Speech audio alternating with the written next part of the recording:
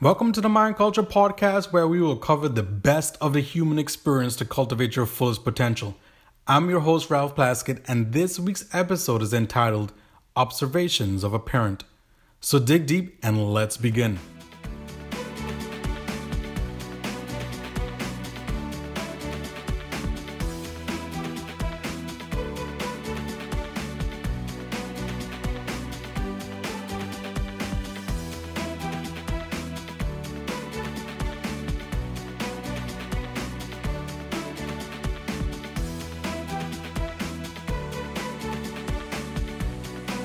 Welcome to the 50th episode, people. We've made it. See, 50 is a big deal. It's a huge milestone. It's a big deal for celebrating a birthday, and it's a super big deal for celebrating an anniversary.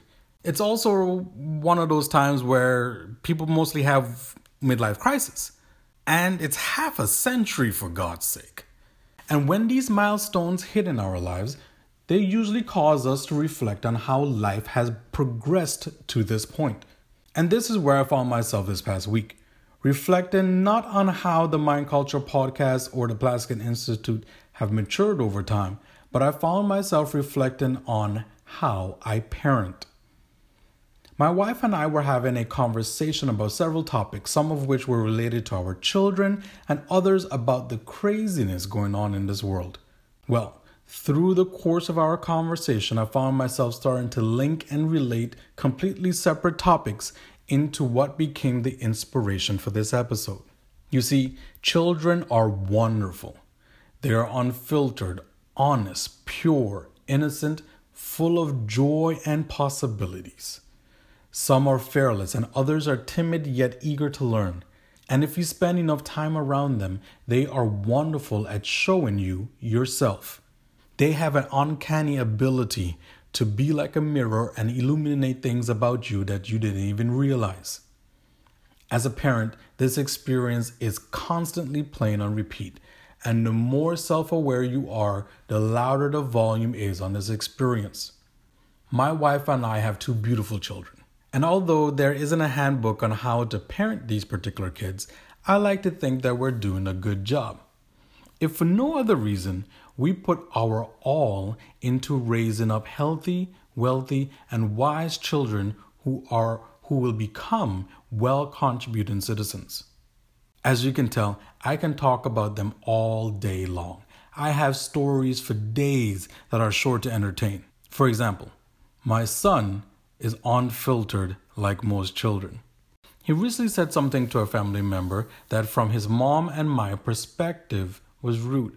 He didn't think so, nor was he trying to be malicious. And when we told him that it was rude, that realization completely shifted his being. Now, my 5-year-old son is pretty in touch with his feelings, but this shift was something different. I could almost see this new learning being imprinted onto his mind, heart, and soul. Observing this as a coach was fascinating, because I recognized the exact moment where he caught a new reality and the shift that it caused in him.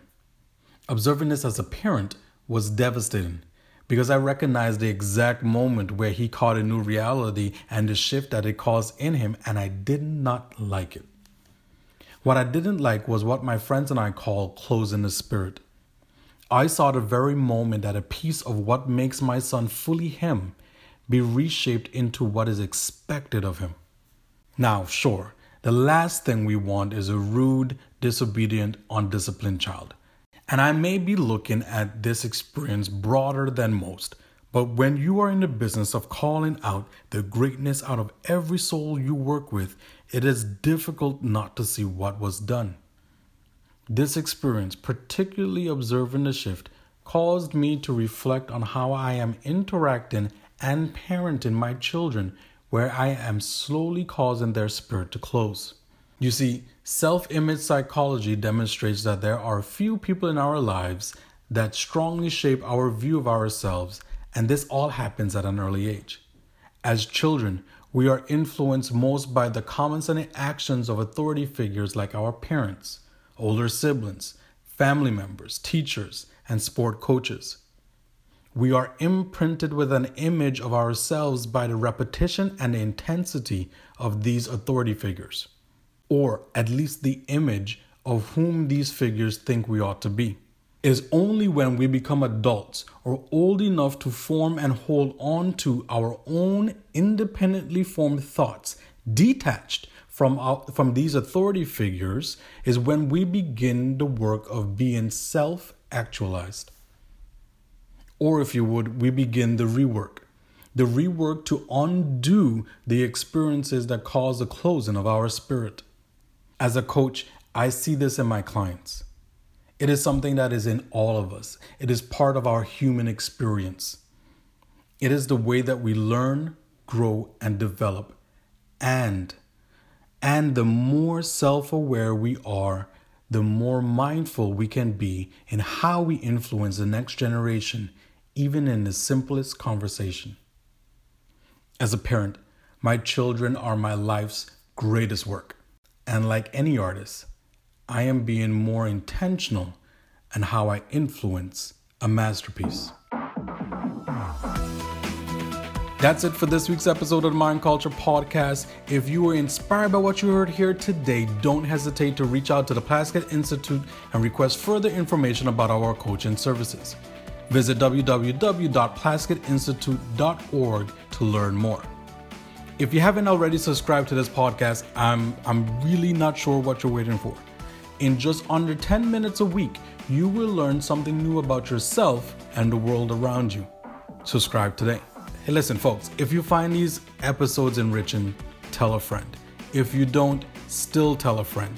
In fact, I want you to tell 2, 3, 4, 25, it's goody too. Or as my son would say, 189. I'm your host, Ralph Plaskett, and until next week, enjoy the greatness that is life.